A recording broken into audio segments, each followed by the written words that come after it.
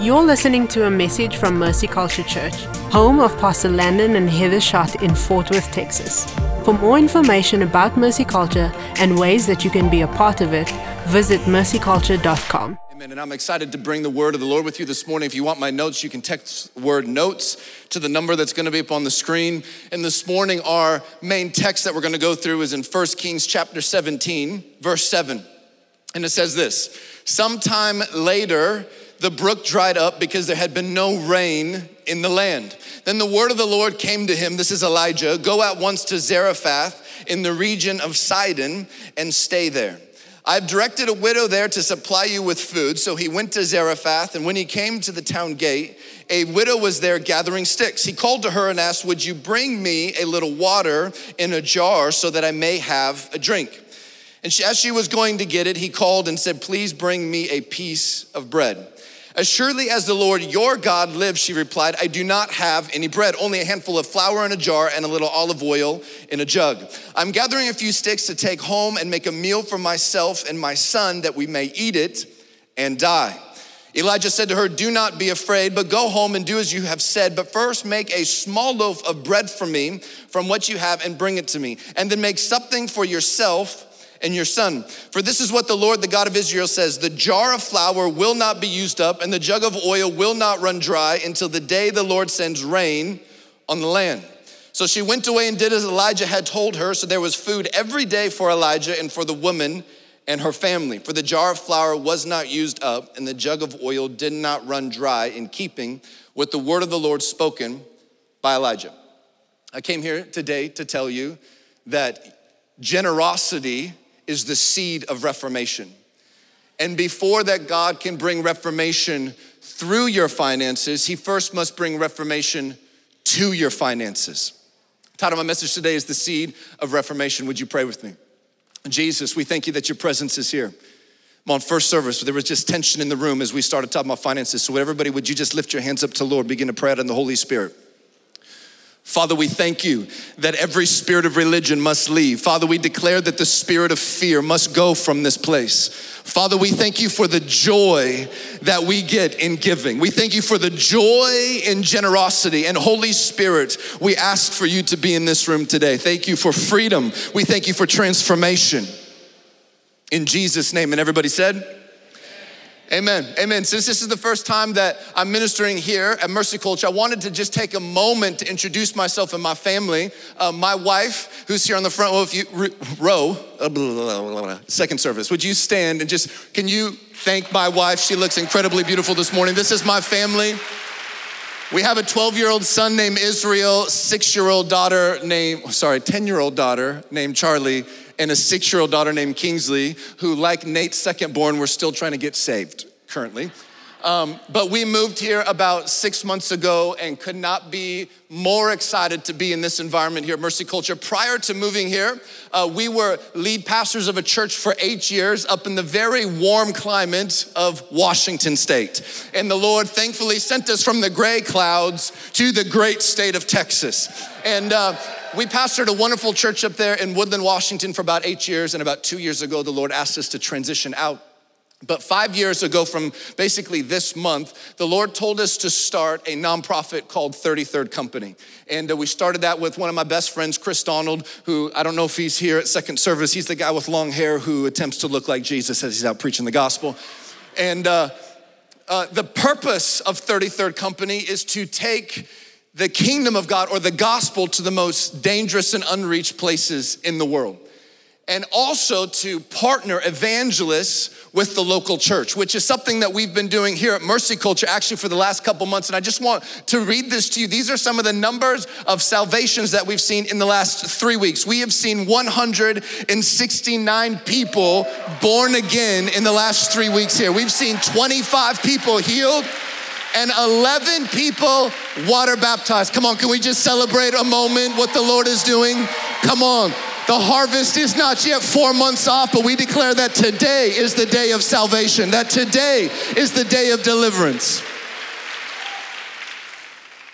And then about 3 weeks ago, Pastor Landon and Pastor Heather asked us to become the directors of a new house vision here called Citizens for Life, where we are believing to see reformation in the adoption and the abortion industries. And I'm wearing this shirt today that shows that we are not only against abortion, but we must be for something. We can't just be against abortion, but we are for adoption. And we believe that God is raising up an adoption revival in the local church where mothers and fathers will begin to adopt those who need to be adopted.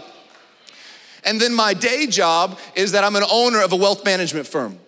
And that firm has offices in multiple locations in multiple states. And we have an incredible staff of advisors. And we manage roughly around $425 million. But we could not be more excited to be here a part of this environment. Our kids go to MC Prep, a school where they actually teach you how to have daily encounters on a daily basis, which I believe there's an open house today. If you're looking for a school to send your kids to, it's called MC Prep and it's right down the road. But before we move further, can we just take a moment and celebrate our lead pastors, Pastor Landon and Heather Schott, for stewarding an incredible ministry here. We honor you, we celebrate you. If you don't know, it's not normal what's happening in Mercy Culture, and we honor our leaders.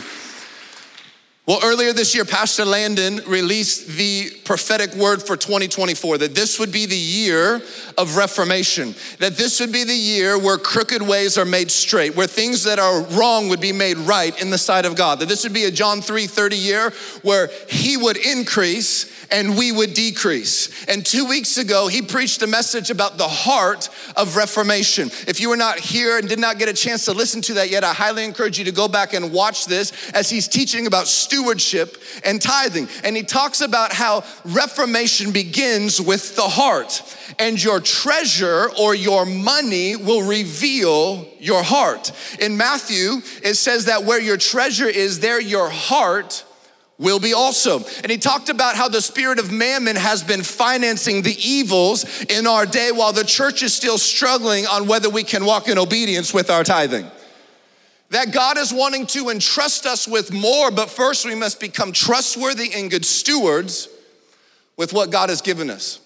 And about 6 months ago, right when we moved here, Pastor Landon had asked me to speak to the staff on stewardship and generosity. And then for about the next 2 months, I met with each pastor individually and began to work with them on how to steward their own personal finances. And then I was incredibly honored when a couple months ago, Pastor Landon asked me to speak to you this morning on stewardship and generosity. These are probably two of my favorite topics to speak on, not because they can make any Pentecostal church sound like a Baptist church. Obviously not Mercy Culture, because we've got the joy of the Lord, amen. But I've been stewarding a prophetic word over my life since my early teenage years. And there were multiple moments at age 12, age 13, 14, 15, where the Lord would prophesy over me that I was going to make millions of dollars and give millions of dollars away. And I've been growing, my wife and I have been passionately growing in the gifts of stewardship and generosity. But how many people know that a prophetic word is not a guarantee? Right? It is an invitation to partner with the perfect will of God. So it requires you can't just get a prophetic word and be like, so be it. You've got to grow and steward that prophetic word. And I believe that God is raising up an army of believers that don't just look at their money as a means to put food on their table. They don't just look at their money as a means to pay for their bills and to pay for their mortgage, but it looks at them as their money as having greater purpose, that their money is the seed to reformation. And God is wanting to use your dollars to seed revival in the land. As I mentioned before, working as an investment advisor, I work with people every single day who have millions of dollars or who make millions of dollars. And what I can promise you is this, is that more money will not solve your problems. Everybody say, mo money. Come on, mo money won't solve my problems. If you got bad stewardship with a little, you'll have bad stewardship with a lot. In fact, it's harder to steward the more you get. If you aren't generous with a little, you will definitely not be generous with a lot. If you have a poverty spirit with a little, you'll have a poverty spirit. There's nothing more comical than watching somebody with millions of dollars in the bank have a poverty spirit. And this morning, I want to propose to you that your finances are a training ground to teach you how to steward reformation. That those who are entrusted to steward Reformation are those who have become good stewards of the resources that God has given them. In Luke chapter 19, we see a parable that Jesus is telling where he's giving 3 servants sums of money and he's entrusting them to steward those resources. And in Luke chapter 19, verse 15, it says, when he had returned, having received the kingdom, he ordered these servants to whom he had given the money to be called to him, that he might know what they had gained by doing business. The first came before him saying, Lord, your mina has made 10 minas more. And he said to him, well done, good servant. Because you have been faithful in a very little, you shall have authority over 10 cities. Everybody say cities. And the second came saying, Lord, your mina has made 5 minas. And he said to him, and you are to be over 5 cities. Everybody say cities. God uses your finances to teach you how to steward Reformation.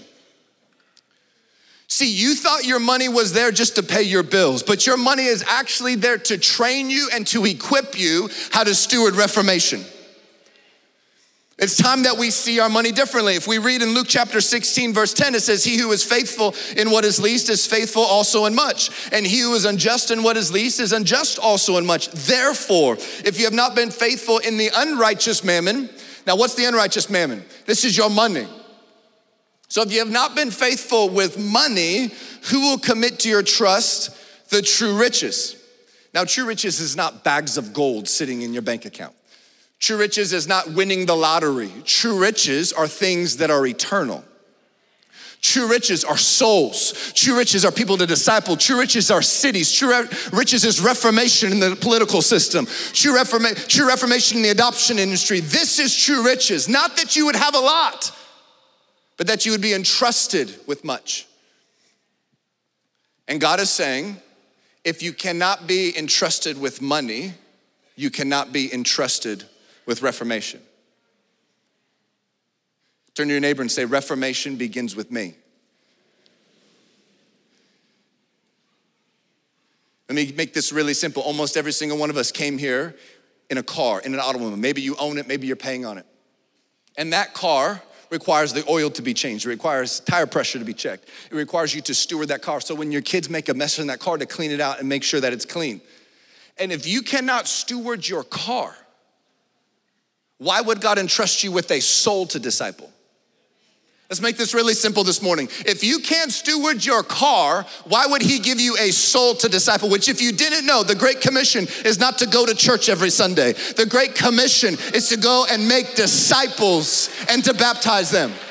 So if you can't take care of your house or your car, why would he give you a soul to disciple? Reformation begins with you.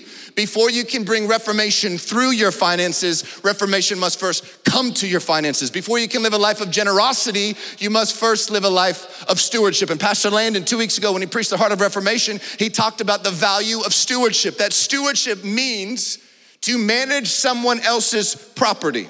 And everything that you own, your kids, your marriage, your money, your car, your house, it all belongs to the Lord. In Psalms chapter 24, verse 1, it says, the earth is the Lord's and everything in it. The Lord and all its people belong to him. Everything you have belongs to the Lord. Now, for most people, when they look at scripture and they look at what God is talking about finances in the Bible, they think that his primary focus is on tithing. But I would propose to you that is not the primary theme in scripture as it relates to money. It's ownership. It's ownership. And if you think that the only thing that God cares about is your tithe, you'll give 10% to the Lord, but keep 90% for yourself.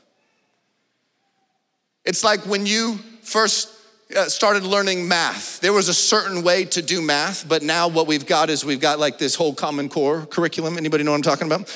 Last year when my son went to another school, not MC Prep, because MC Prep is saved, but when he was at another school in 6th grade last year, he brought home his math homework.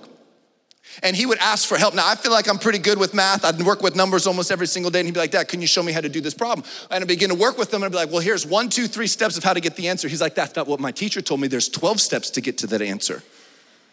I'm like, no, son, there is 3. Your teacher is wrong. Come on, we need some reformation in our math department. I'm like, you don't need 12 steps, just do 3. And some Christians today got a kind of skewed picture of what biblical math looks like. Put this graph up on the board. A lot of people think that 10% equals 100. That if I tithe and I give 10% of my money to God, that means I've given 100% of my money to the Lord. That's not biblical math. I mean, picture this. Remember when you were a dirty, wretched sinner and God came to you in your mess and your sin and he embraced you, and you want to know what he didn't say? What he didn't say is, oh, son, just give me 10% of your life. I know people are gonna say it's part of the law and it's Old Testament and it's not the new covenant and you don't need to do it anymore. And anybody who tells you need to give more than 10%, they're just being religious. But just give me 10% of your life. That's not what he said. He said, your life is not your own. You've been bought with a price. And those who try to save their life, they will lose it. He said, no, if you want to be my disciple, if you want to follow after me, you need to give everything you have to me. It's no different with your money. Correct biblical math is actually this. 10% plus 9. I know some of you are just getting delivered right now. You're like, I've been wondering how this works. 10 plus 90 equals 100. Reformation in math. This is what biblical stewardship looks like. The problem is that most people think that only 10% is holy. The 90% is holy to the Lord. You wanna know why? Because it all belongs to him. 90 is the Lord's, just like the 10. And if you don't believe that the 90% is holy to the Lord, what will end up happening is you will tithe, but be a terrible steward with the rest. This is very simple math, but this will change the way you see money. And I believe that today I want to give you 4 basic principles of how biblical stewardship looks like in your finances. Not just how to steward the 10, but how to steward the 90. The first one is this, is that good stewards tithe. Good stewards tithe. Pastor Landon did an incredible job talking about this a few weeks ago. I'm not gonna spend much time on it this morning, but the tithe is holy and it belongs to the Lord. In Leviticus chapter 27, verse 30, it says, every tithe of the land, whether of the seed of the land or of the fruit of the tree, is the Lord's. It is holy to the Lord. A couple of years ago, actually probably our second year of marriage, we've been married 15 years. I know you're like, how? You're 25. I know, we got married young. That's how we do it. But she's a cougar. Praise the Lord. Somebody pray for me. She turned 40 this year, dear Heavenly Father. Whew. And probably our second year of marriage, we stopped tithing. The reason we stopped tithing is because we did not trust the way the church was handling our finances. We're like, well, we could do a better job with that money. And all of a sudden, the Lord, a couple months in, came and brought heavy conviction to our hearts when he reminded us we don't just give our tithe to the church, but we're giving our tithe to the Lord. And when we keep our tithe in our pocket, we are robbing from God. You gotta listen, you can only rob from somebody if what you're robbing belongs to them. And the tithe is holy and it belongs to the Lord. So the first one is good stewards, tithe. The second one is good stewards, use a budget. Luke 14 verse 28 says, for which of you desiring to build a tower does not first sit down and count the cost, whether he has enough to complete it? Proverbs 13:16 says, a wise man thinks ahead. And I can't believe I just said that about you. My wife is gonna kill me after this message. So great. Proverbs 13:16, a wise man thinks ahead. Father, just cover me with the blood of Jesus. A wise man thinks ahead. A fool doesn't and even brags about it. Listen very carefully. If you don't budget, you are a bad steward. No amens to that one. If you don't budget, you're a bad steward. Let me help you understand. How can you be a good steward if you don't know where your money is going?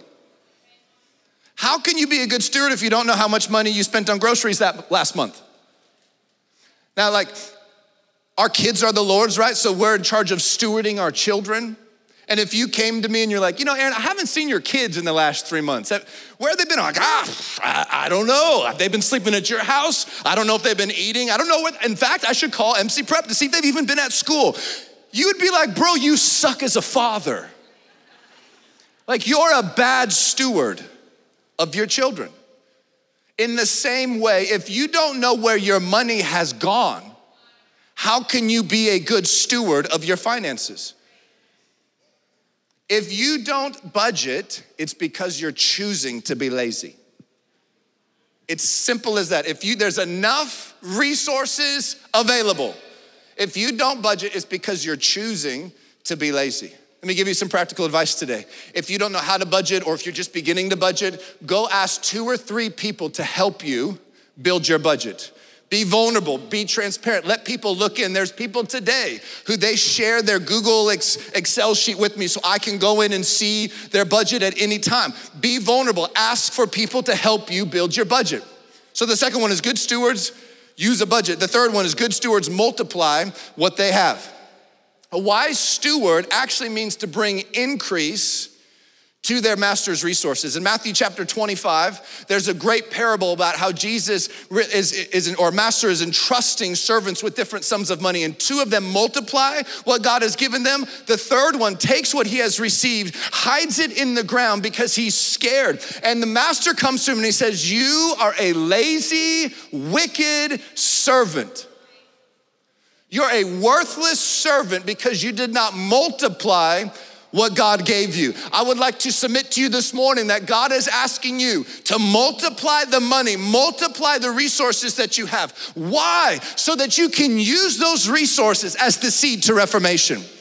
And multiple places in the Bible talks about how to invest your money, how to multiply your money. Ecclesiastes chapter 11 is a great resource to go and to read, where it talks about having multiple streams of income, talks about how to invest and investment philosophies. And it's time that we stop bowing to that idol of fear and worried that we won't make good decisions, and realize that we have a partner in our multiplication, and it's called the Holy Spirit. And he wants to partner with you as you multiply the resources that he's entrusted to you. It's kind of a cheat code. It's like, if you want to be a good steward, multiply. And by the way, I'll multiply it with you.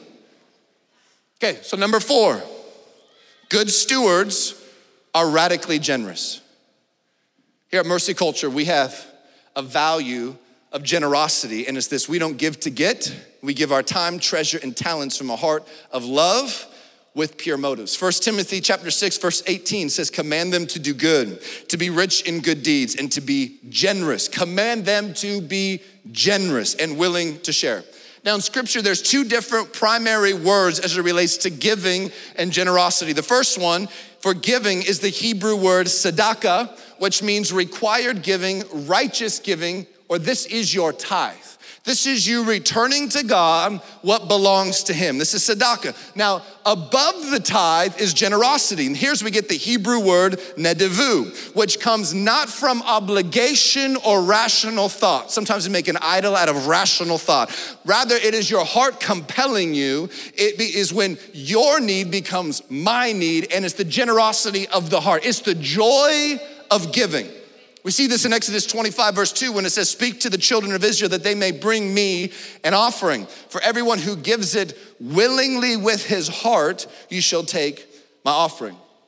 Now, in the Old Testament, nedivu was primarily translated as generosity, but in the New Testament, 2 words were added to the translation of nedivu, which was bountifully and liberality. This is where we see in 2 Corinthians 9, verse 6, where it says, the point is this: whoever sows sparingly will also reap sparingly, and whoever sows bountifully will also reap bountifully. Each one must give as he has decided in his heart, not reluctantly or under compulsion, for God loves a cheerful giver. That biblical generosity is giving without expecting anything in return. And then liberality we get from the Greek word haplotes, which means not self-seeking, bountifulness, or free from pretense. Which is what we see in Romans chapter 12, verse 8, when it says, he who gives, give with liberality.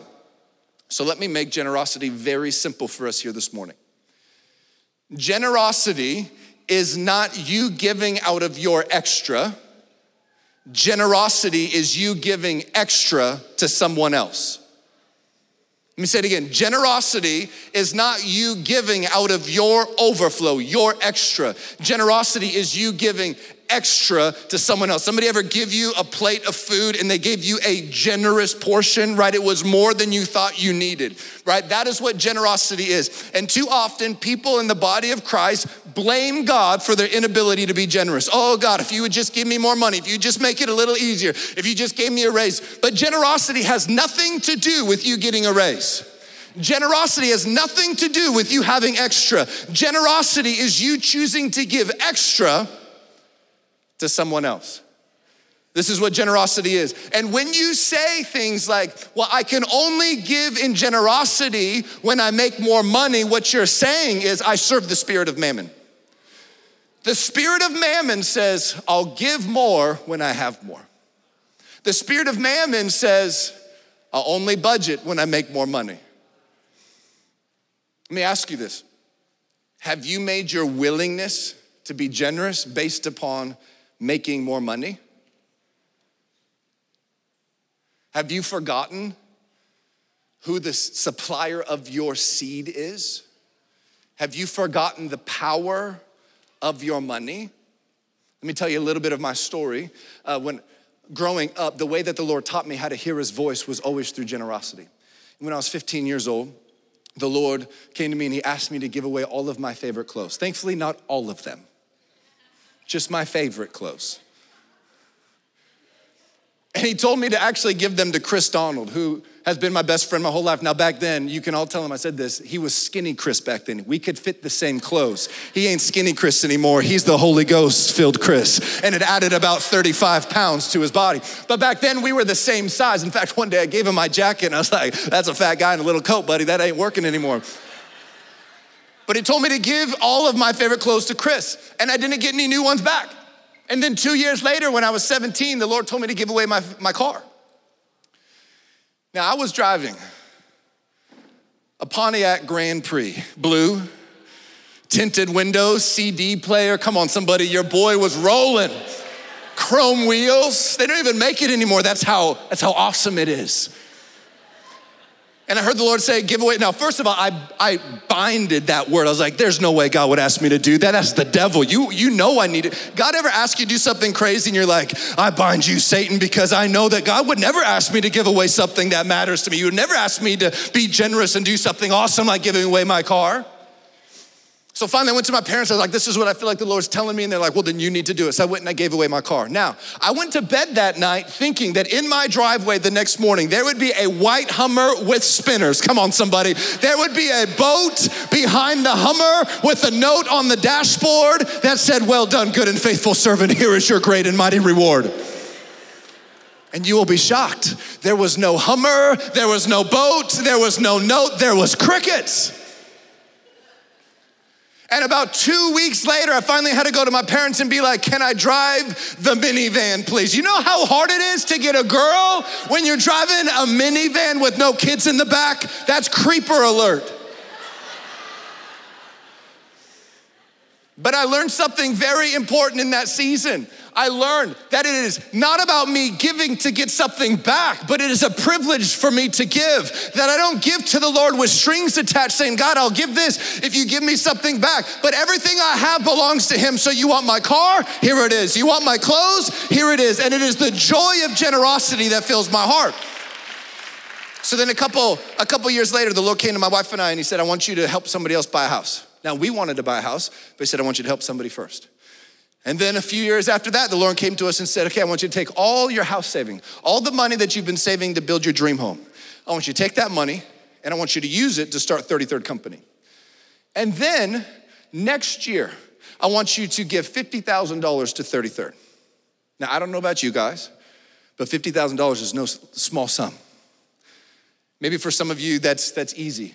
But it was literally impossible. There was no way we could do it. I was like, God, I want to say yes, but there's no way. He's like, if you will say yes to me, I will provide the finances. So I said, well, the only way I know how to do this is to take 50,000 and divide it by 12. In January, we'll give 1/12 of 50. February, so we did. In January, we gave 1/12 of 50 and nothing changed. February, we gave 1/12 of 50 and nothing changed. And all of a sudden at the end of February, beginning of March, the owner of the investment firm that I was working at came into my office and he sat down and he's like, Aaron, you know how we've been talking about 5, maybe 10 years from now, I'll sell you this investment firm? Well, what if we just sell it to you today? Why don't you just make me whatever offer you think is appropriate and you can have it right now? And all of a sudden what was supposed to take 10 years or 5 years became accelerated into a couple months. Now, why did God do that? It wasn't so that my wife and I could build an awesome home. No, he did that so he could give more away. And he came to us a couple months later and he said, now I want you to double what you gave last year. I want you to double that next year. And then for the next 3 years, it was whatever you gave the year before, you have to double next year. And then it was, now I want you to give 50% of everything that you make. That progressional generosity. We think, well, God asked me to give something big last year. He's definitely not gonna ask me to do that again this year. I mean, at Heart for Mercy last year, he asked me to do something crazy. This year, he's probably like, take a year off, buddy, you deserve it. No, find me any place in scripture where the Lord does that. Faith, glory, it all is progressional. We go from glory to glory. Our fasting goes deeper and deeper. He wants to give you new levels of faith over and over and over. This is what generosity is. It's progressional.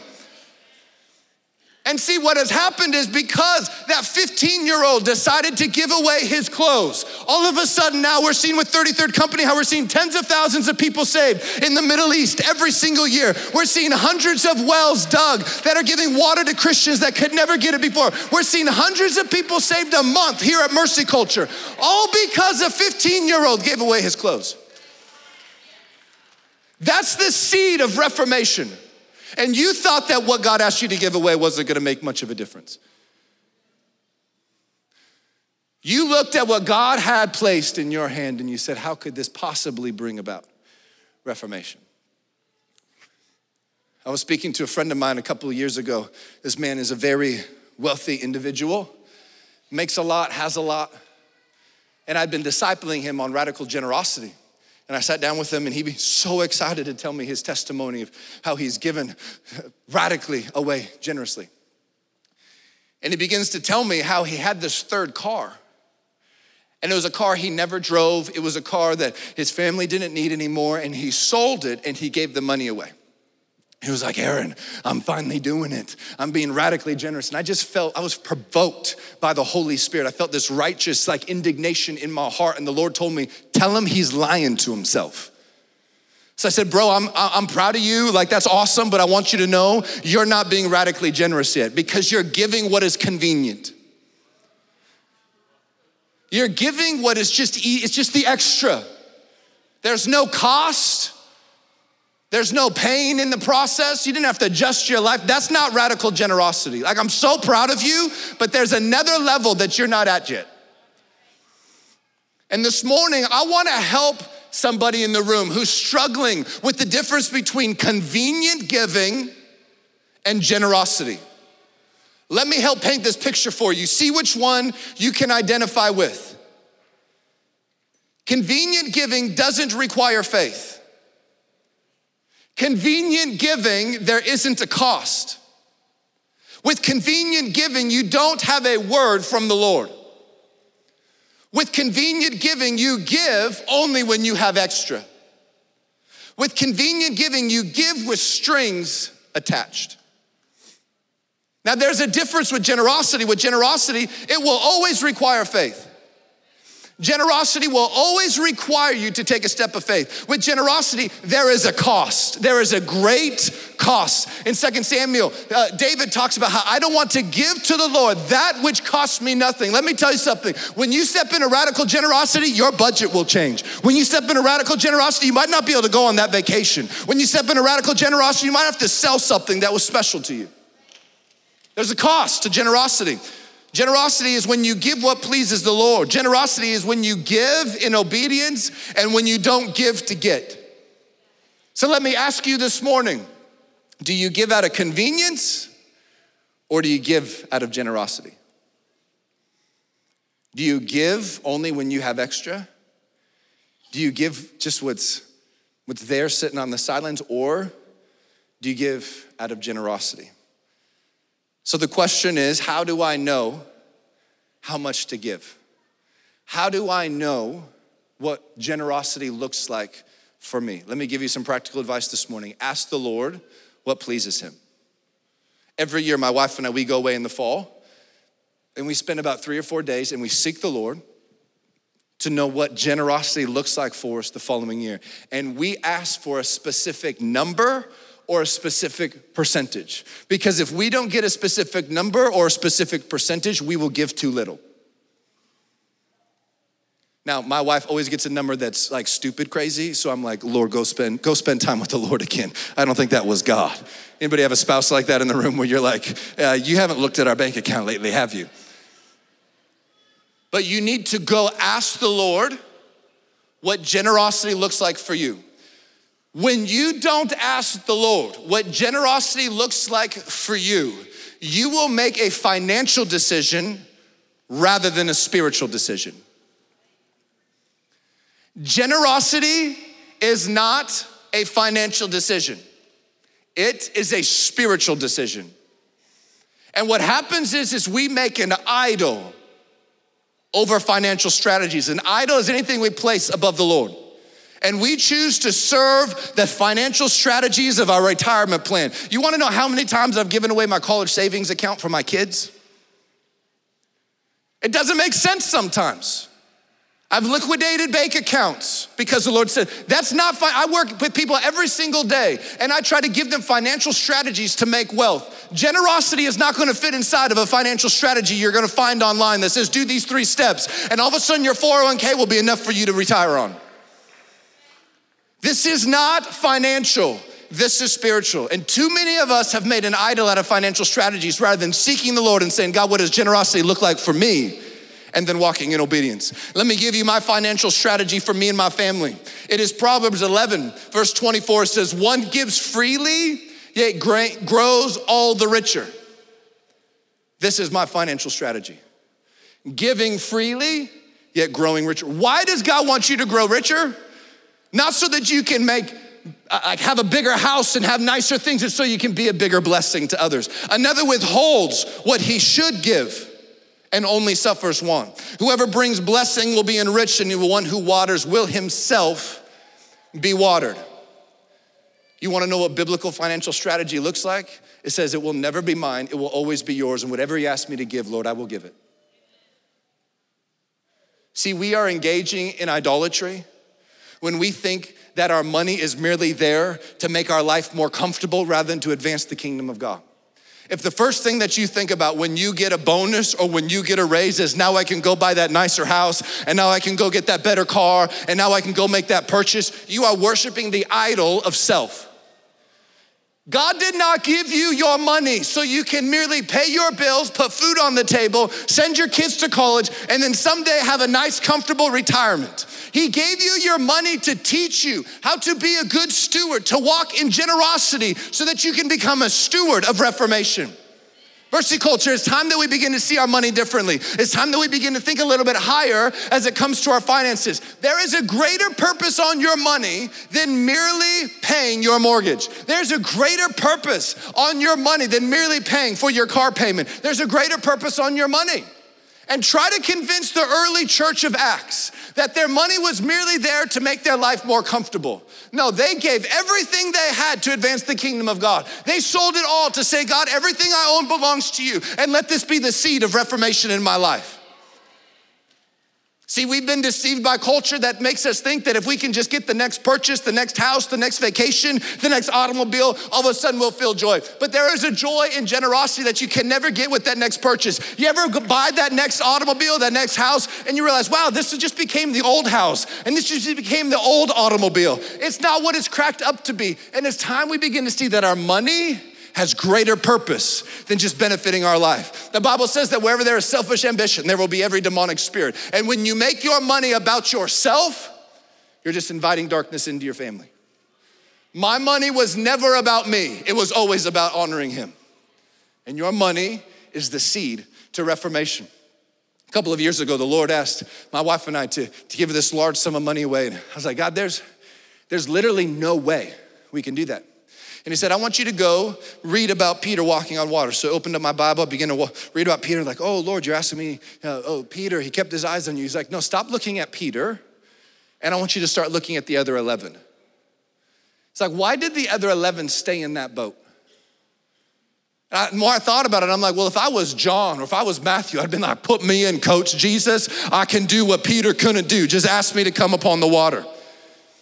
And Jesus was like, Aaron, I'm calling you out, but you have a choice to make. I'll still be in that boat with you, but getting out of that boat, you are leaving the safety of the boat. And there's a possibility you may sink in those waters, but I'll be with you in those waters. And a conviction in my heart began to rise where I realized I never want to stay in the safety of that boat ever again, but I'd rather sink in the waters of impossibility. And like that anthem of Esther that said, if I perish, I will perish. God, I don't care what it looks like, but Lord, I'm all in. The same anthem of Shadrach, Meshach, and Abednego that said, I will not bow to that idol. And my God will deliver me. But even if he doesn't, even if it doesn't come through, I still will not bow to that idol of fear. There must be something in your heart that says, I don't want to play it safe any longer. Too many of us have chosen to stay safe in our generosity, stay safe in the boat rather than getting out and walking on the water with Jesus. If we can have the worship team come back to the stage. We go to 1 Kings chapter 17, where Elijah is sent to the widow and he says, please bring me some bread. And the widow responds to Elijah and she says, I do not have any bread. I only have a little bit of flour and a little bit of oil. Now, I don't profess to be proficient in the kitchen. In fact, I'm quite dangerous when I'm allowed in. But one thing I know is that flour and oil can get you to bread. And what this widow is saying to Elijah is she's saying, I don't have any bread. I only have the ingredients of bread. And what I can tell you today is Jesus is saying, I want you to be generous. And most of us are like, I can't be generous. I only have this amount of money. I only have this in the bank. I only have these resources. And what you're saying is, I only have the ingredients to generosity. Every single person in this room has the ingredients to generosity today. In your wallet, in your bank, you have the ingredients. You ever ask yourself, why did God send the prophet to a single mama? Why did God send the prophet to a widow? Like, why didn't he send the prophet to a rich businessman? I'm sure there was a baker at somewhere in the town who had a lot of loaves of bread. Why did he send the prophet to the widow? Can I tell you that it was never about the amount of oil or the amount of flour that she had to give? It was about her obedience that was gonna be what broke through to bring reformation to her and her family. It was never about the amount. See, sometimes we look at the seed in our hand, the seed that God has entrusted us with, whatever's in our bank account, we're like, how could this make any difference? You're right, in your hand, it cannot. In your hand, it's just maybe enough for you and your family. But planted into the hands of Jesus, it can bring reformation. It's like the boy with the 5 loaves and the 2 fish. In his own hand, maybe he could feed him and one other person, but planted into the hands of the miracle working God, and all of a sudden it can bring reformation to 15,000 people. Oh, you're right, giving away clothes as a 15-year-old, it really is insignificant, but all of a sudden it's the seed to bring reformation to the Middle East. 2 Corinthians chapter 9, verse 10, it says, he who supplies seed to the sower and bread for food, I can feel the presence of the Lord, will supply and multiply your seed for sowing and increase the harvest of your righteousness. You will be enriched in every way, to be generous in every way, which through us will produce thanksgiving to God. When you don't have a heart for generosity, it's because you have forgotten who supplies your seed. You know how my kids have no problem giving away money. You wanna know why? Because they know their daddy will give them more. My daughter's like, got money burning in my pocket. Let's buy something or let's give it away. We should be no different. You wanna know why? Because we know who our supplier of our seed is. It's not my bank, it's not my job, it's not my employer, so I'll gladly sow. And you wanna know why you have the seed? It's to sow. And it shows us here that the sower begins to see a harvest of righteousness. This is the reformation that comes from your generosity. So Elijah responds to the widow. She says, I can't do this. I only have the ingredients. And Elijah says, do not fear, but go and do as you have said. Do not fear. The greatest enemy to generosity is fear. I won't have enough. If I give that, I won't be able to pay my bills. If I give that, I don't know if I'll be able to retire. You're like, wow, that sounds extreme. I tell you, I think these questions every single day at times. If I live that way, I don't know if I'm gonna make it. And we have bowed to the idol of fear over. The reason why you stay in convenient giving rather than moving to generosity is you choose to bow to fear rather than the Lord. So then we see at the end of the story, and it says, and she went and did as Elijah said, and she and he and her household ate for many days. The jar of flour was not spent, neither did the jug of oil become empty, according to the word of the Lord that he spoke by Elijah. See, the widow's seed of generosity did not just bring reformation to her, it brought reformation to all those around her.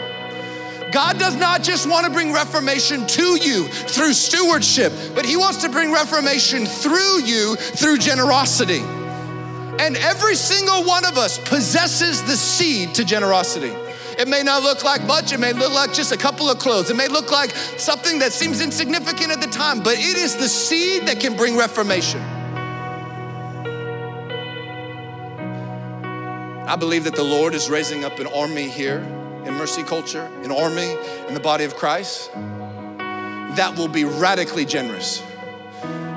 That will say, God, make my finances, make my money the seed of reformation. God, I don't want to see my money as merely just the means to put food on my table. I don't want to see my money as the means to just send my kids to college or to pay my mortgage or to pay for my car. But God, I want to begin to see my money with greater purpose. We hope you've enjoyed this message from Mercy Culture Church. If this podcast has blessed you, we'd like to encourage you to share it with a friend. To learn more about us, find us on social media and online at mercyculture.com.